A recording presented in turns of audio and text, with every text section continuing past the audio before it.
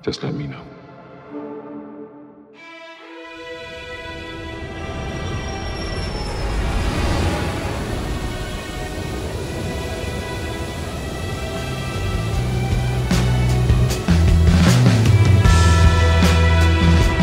A daring parachute escape from a flying 727 somewhere between Reno. A search was made of the plane immediately. We don't know who he was, where he came from, or where he went. I expect that we'll keep looking until we find him or find out what happened.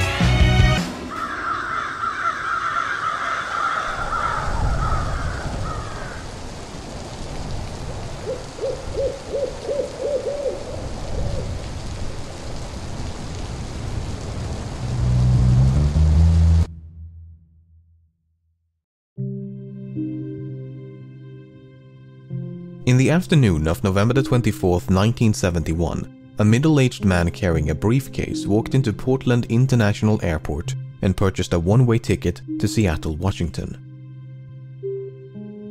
The man identified himself as Dan Cooper, and along with 36 other passengers and a crew of 6, he soon boarded Northwest Airlines Flight 305. Once aboard, Cooper made himself comfortable in the middle of the last row of seats on the right side of the cabin. He ordered a drink and had a smoke, because this was the 70s.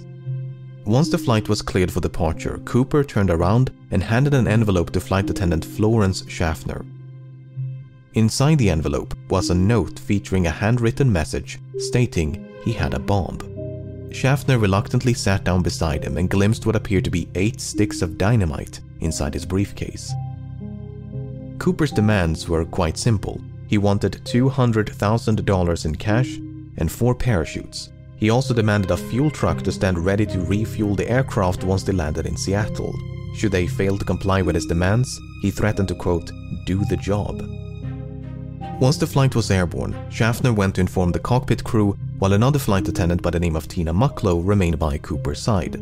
By using a telephone in the rear of the cabin, Mucklow acted as an intermediary between Cooper and the rest of the flight crew for the remainder of the hijacking. For the next hour and a half, Flight 305 maintained a holding pattern near Seattle, while local and federal authorities scrambled to procure the ransom as well as the 4 parachutes. 10,000 $20 bills were collected from a local bank, while the owner of a nearby skydiving school supplied the chutes. At 5:45 p.m., more than 2 hours past its scheduled arrival, Flight 305 finally touched down in Seattle. By this point, it was well after sunset, and the aircraft was brought to a remote section of the tarmac. Once the flight came to a stop, both the ransom and the parachutes were handed over to Mucklow, who then brought them back aboard. In exchange, Cooper permitted 2 of the flight attendants as well as all the passengers to disembark, many of whom had not yet realized the flight had been hijacked.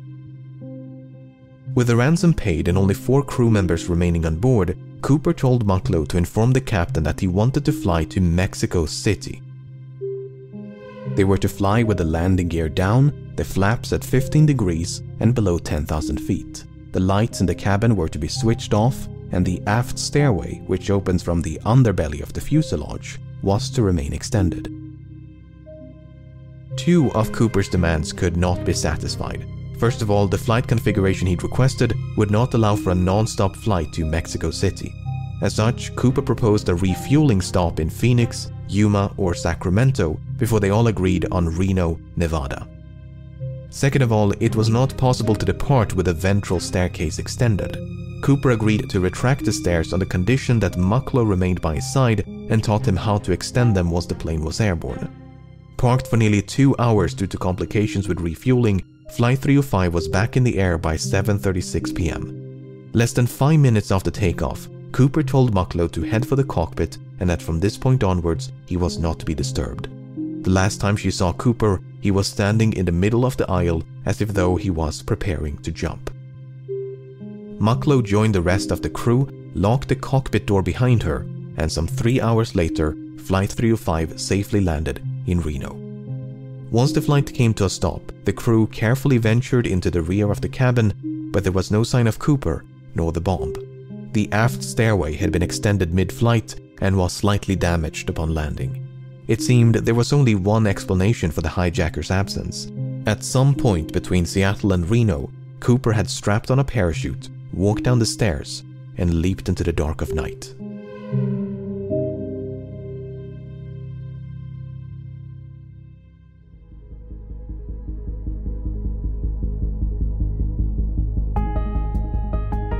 As soon as it became clear that Cooper was no longer on board, dozens of FBI agents converged upon the aircraft, only to discover a disappointing amount of physical evidence. A black clip-on tie, 8 cigarette butts, and 2 of the 4 parachutes were all that Cooper left behind. Evidently, he'd brought the ransom and briefcase along with him. In interviews conducted on the night of the hijacking, Cooper was described by the crew and passengers as a white male with brown eyes and dark hair. He appeared to be in his mid-40s and wore a dark trench coat, a dark suit, a white shirt, a black tie, and dark shoes. Soon after boarding, he'd also donned a pair of sunglasses. Based on this description, the FBI produced the first of several composite sketches. Before they could mount a search, however, the FBI had to figure out when Cooper abandoned ship. But that was easier said than done. None of the 4 crew members witnessed Cooper jumping from the plane, nor did the pilots of 2 fighter jets which escorted the flight between Seattle and Reno, which is not all too surprising given it was the middle of the night. Although the flight crew did report something odd, the last communication with the hijacker occurred at approximately 8:05 p.m. when the crew used the intercom to offer assistance, which Cooper declined. Within the next 10 minutes, the crew experienced what they described as an oscillation or vibration of the aircraft. At the time, the crew suspected it might have been produced by Cooper's jump, and a subsequent recreation of the hijacking supported that conclusion. Okay, so that took care of the when, but what about the where? While Cooper was very explicit about the flight's configuration and destination, he never specified any kind of route. In fact, Cooper grew so impatient with the slow refueling in Seattle that he dismissed the captain's request to file a flight plan and simply told him to, quote, get the show on the road. As such, the captain chose to fly along an airway known as Victor 23 without any input from Cooper. By using Victor 23 as a guide, authorities estimated the most probable location of the flight at the approximated time of the jump was about 40 kilometers north of Portland. And so, at the break of dawn, the FBI mounted an impressive search operation using helicopters, airplanes, and ground troops. The problem was, even if the estimated bailout point was accurate, Cooper's eventual landing or drop zone was far more difficult to pinpoint. The loosely defined search area covered a vast stretch of mountainous wilderness occluded by a dense forest, so it was truly like finding a needle in a haystack. Apart from the difficult terrain, the search was further complicated by low temperatures and inclement weather, which persisted for days. Despite their best efforts, authorities never managed to find a single trace of Cooper, nor the items he'd brought along with him.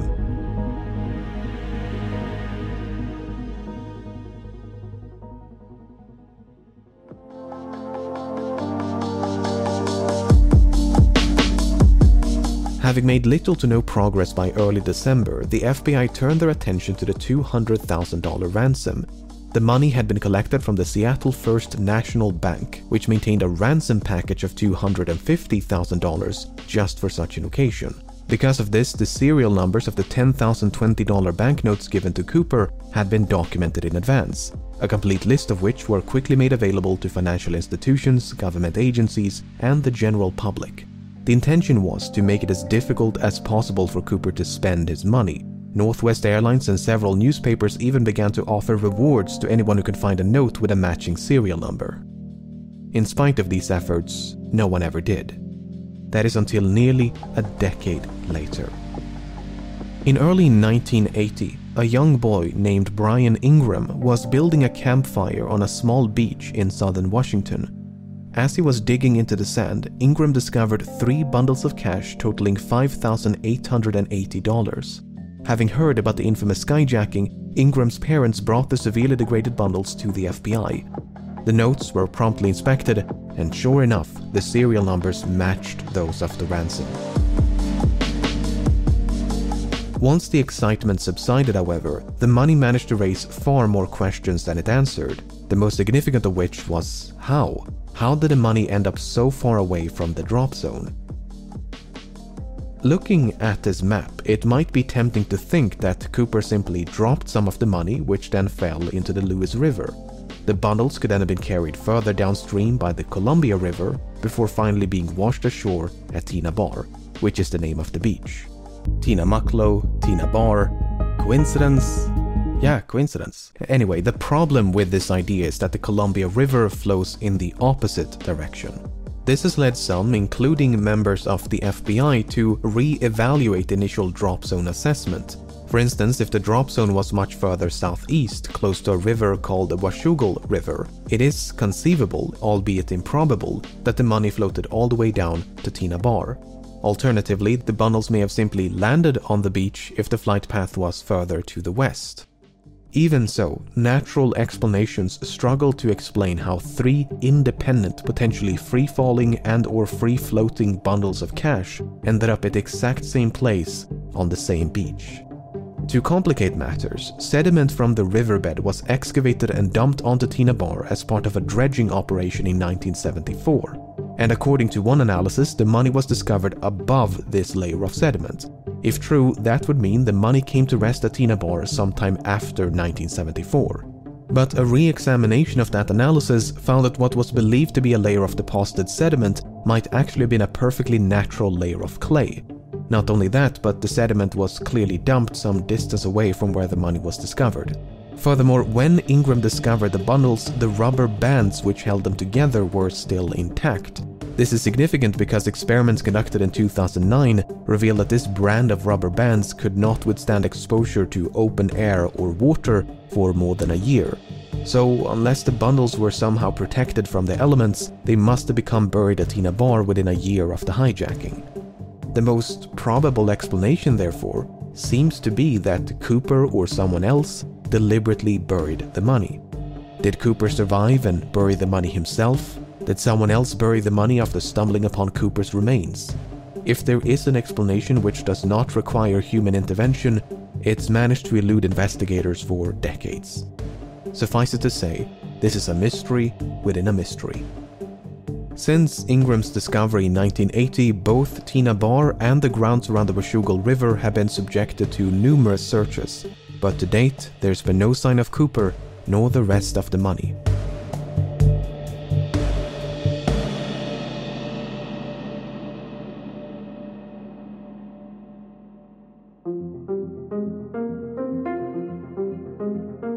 From the very beginning, it was assumed by many that Cooper did not survive his daring escape. It would not make for a very thrilling conclusion to this story, but that's the thing about stories, they're usually far more exciting than reality. While there is no hard evidence for nor against Cooper's survival, the assumption that he fell to his death is not without merit. When Cooper leaped into the darkness, Flight 305 was plowing through a frigid rainstorm at roughly 170 knots, 10,000 feet above southern Washington. The wind was so violent that it ripped out a placard from the aft stairway, which was later recovered in 1978 almost directly below the estimated flight path. To say that Cooper was not dressed for the occasion would be an understatement. The ground beneath him, meanwhile, was obscured by multiple layers of clouds, which likely means that Cooper jumped without knowing his precise location. Even if he could see the ground and had a specific drop zone in mind, the parachute he selected was non-steerable, meaning he would not have been able to steer his descent towards a specific landing spot, thus precluding any potential coordination with an accomplice stationed on the ground. While Cooper expressed some familiarity with parachutes, his actual competence level is up for debate. It's widely believed that Cooper demanded 2 pairs of parachutes, 2 primary and 2 reserve, to make the authorities believe that he intended to take a hostage. That is precisely what happened, as the FBI contemplated but eventually decided against sabotaging the chutes, as they did not want to risk the life of an innocent civilian. But in their haste to obtain them, they unintentionally provided Cooper with a non-functional dummy chute intended for training purposes. This mishap seems to have gone unnoticed by Cooper because that dummy chute was one of the 2 missing from the plane. Not only that, but Cooper chose the older and technically inferior parachute out of the 2 primary chutes provided. So in both cases, it seems like Cooper made the worst possible choice. But there are other ways to interpret this information. For instance, it's possible that Cooper used the dummy chute not as a reserve but as a means to secure the bag of money. In fact, that is precisely what Cooper tried to do with the functional reserve chute. First, he tried to place the money in the chute's canopy before removing some of the suspension lines and wrap them around the bag. Perhaps he used the dummy chute for a similar purpose. And Cooper's decision to use the older primary chute is not necessarily an indication of inexperience. It could also be a sign of familiarity, because the chute he left behind was a civilian luxury chute, while the one he used was a military chute. The argument is that Cooper might have been trained as, say, a paratrooper, and chose the older military chute because that's the one with which he was most familiar. And there is at least one other reason to suspect that Cooper had a military background. While the flight was in a holding pattern near Seattle, Cooper mentioned that the McCord Air Force Base was only 20 minutes away from the Seattle-Tacoma airport. At the time, that was an accurate assessment and might suggest a military background. Apart from the potential military connections, Cooper may even have had links to the Central Intelligence Agency. You see, the type of aircraft which Cooper chose to hijack, a Boeing 727, was also used by the CIA to covertly drop agents and supplies during the Vietnam War. A task for which the Boeing 727 was uniquely qualified due to its distinctive aft stairway. So it's fairly safe to assume that Cooper chose to hijack a Boeing 727 specifically because it provided a relatively safe means of escape. Whether he learned of this from the CIA or came to that conclusion independently is another question. However, the fact that Cooper chose to hijack a flight operated by Northwest Airlines was apparently random chance. When Tina Mucklow asked Cooper about his motives, he responded, "It's not because I have a grudge towards your airline, it's just because I have a grudge."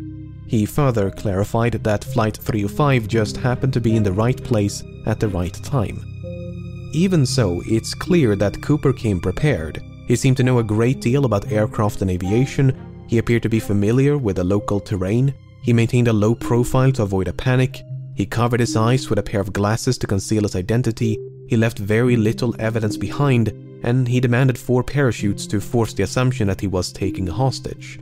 He was even cunning enough to reclaim the note which he'd initially given to Florence Schaffner. Apart from the name he wrote on his plane ticket, there are no other samples of Cooper's handwriting. But for all his planning and cunning, it seems Cooper did not give enough thought to his eventual escape.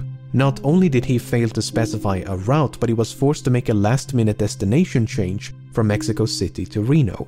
He could have demanded more appropriate parachuting equipment like a pair of boots, a helmet, or jumpsuit. He could even have specified the ransom to be delivered in larger denominations to make it lighter and less cumbersome to carry. Presuming he did survive the fall and made it safely to the ground, he may then have had to make his way through a dense, partially snow-covered forest in nothing but loafers and a trench coat in late November. I get the distinct impression that Cooper's escape was much more of a leap of faith than a carefully executed jump. On the other hand, authorities never received a missing persons report matching the description of Cooper in the wake of the hijacking. This might suggest that Cooper did survive and that he swiftly and quietly resumed his normal routine. Furthermore, other hijackers have performed similar stunts, and many of them did survive even if they were quickly apprehended. Finally, the simplest explanation for how 3 bundles of cash ended up at Tina Bar is human intervention. At the end of the day, most of this is based on nothing but supposition. Without any concrete evidence of Cooper's demise, it leaves the door wide open to the far more exciting proposition that he did, in fact, survive.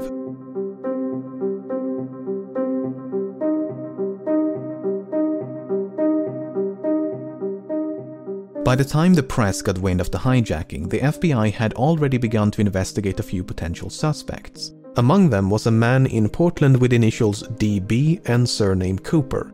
This Cooper was quickly eliminated as a suspect, but due to a mix-up by the press, the name Dan Cooper was confused for DB Cooper, and the rest is history. While Dan Cooper is most likely a pseudonym, there is a comic book series of the same name. The comic is written in French and centers around a Canadian pilot named Dan Cooper. While the comic was not translated into English nor sold in the United States before 1971, it was available in Canada, which has a large French-speaking population. Given that American and Canadian accents can be difficult to distinguish, it's possible that Cooper, who was described as having no discernible accent, was a bilingual Canadian. This might even be supported by something that Cooper might have said. You see, when the captain relayed Cooper's demands to air traffic control, he used the phrase negotiable American currency. It seems doubtful that an American citizen would specify American currency, so perhaps Cooper was not American. The problem is, we don't know if this is a direct quote from Cooper or paraphrasing by the captain. For instance, notes taken by the crew during the hijacking merely contain the phrase negotiable currency, while testimonies provided by the crew after the hijacking include phrases like $200,000 in cash and circulated US currency. So Cooper might have been Canadian, and he might have taken his name from the Dan Cooper comics, just as he might have been American and might have taken his name from something or someone else. Nearly half a century has gone by since the hijacking took place, and in that time thousands of suspects have been questioned and investigated. It would obviously be impossible to cover all of them here, but let's take a look at some of the people that at some point or another have been suspected of being D.B. Cooper.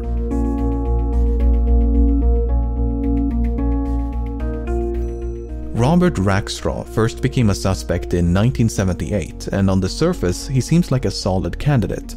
He was a decorated Army paratrooper and helicopter pilot. He had experience with explosives.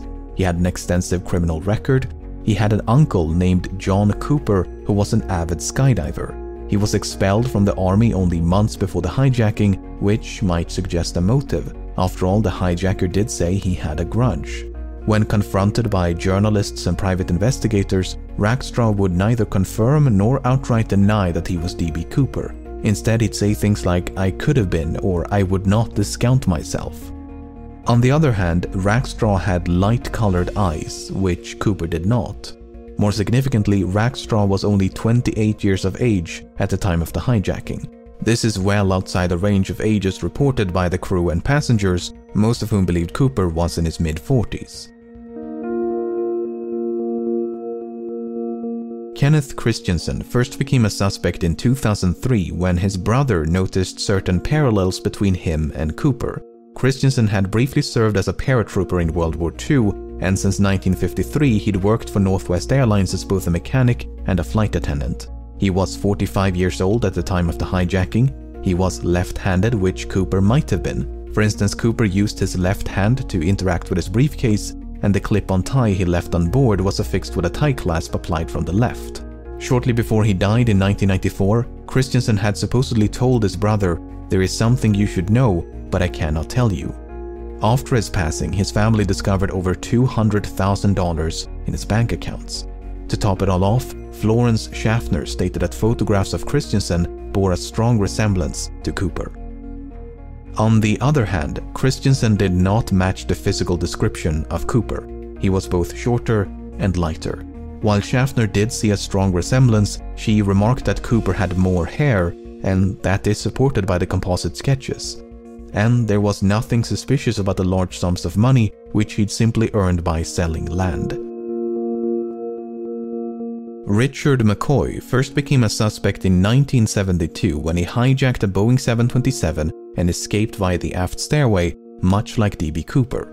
Because of the significant overlap between the two hijackings, some believe they must have been committed by the same person. McCoy used a fake name, he used a fake hand grenade to threaten the crew, he used handwritten notes to issue his demands. Both McCoy and Cooper used the phrase "no funny stuff" as a warning to the crew. McCoy demanded $500,000 in cash and 4 parachutes. McCoy also bailed out the back of the plane once they passed over his hometown in the state of Utah. Apart from the similar modus operandi, McCoy had also served in the Vietnam War as a demolitions expert and a helicopter pilot.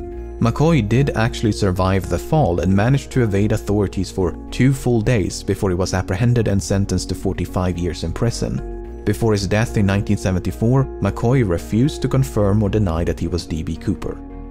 On the other hand, McCoy was an avid recreational skydiver and even came prepared with a skydiving helmet and jumpsuit. He gave very specific instructions about the flight path. In addition to the fake hand grenade, McCoy also used an unloaded handgun to threaten the crew.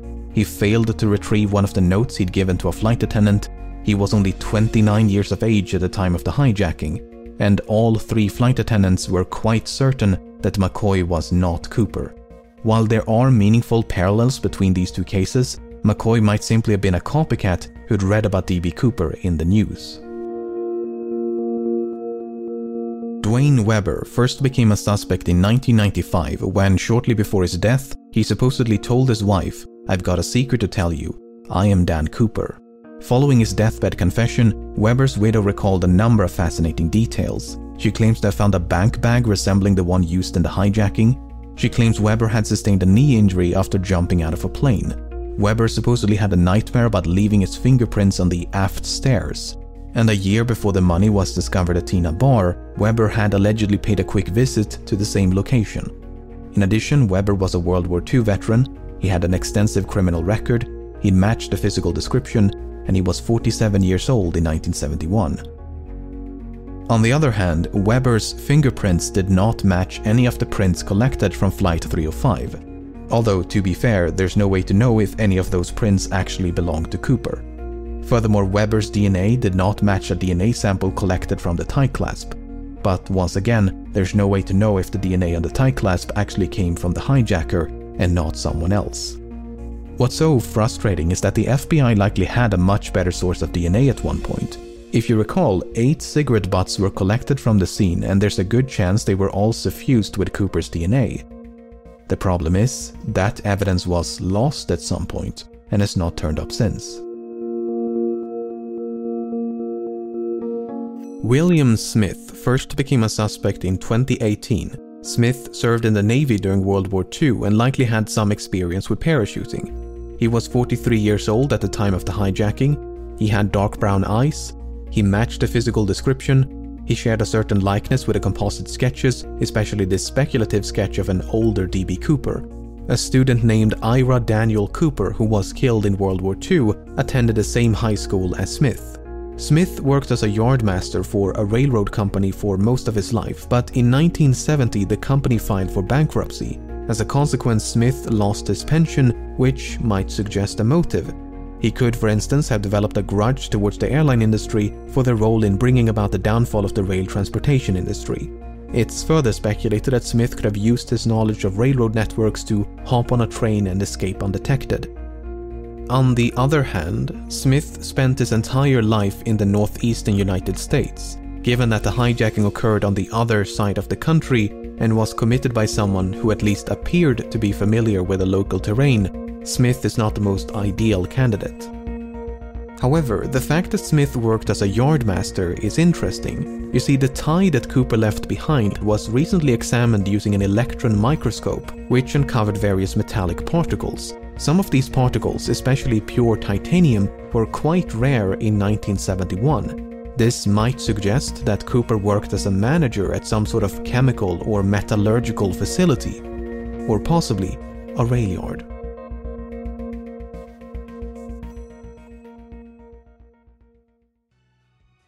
If nothing else, I hope this limited selection of suspects illustrates just how difficult it is to be certain when you have so little evidence to work with.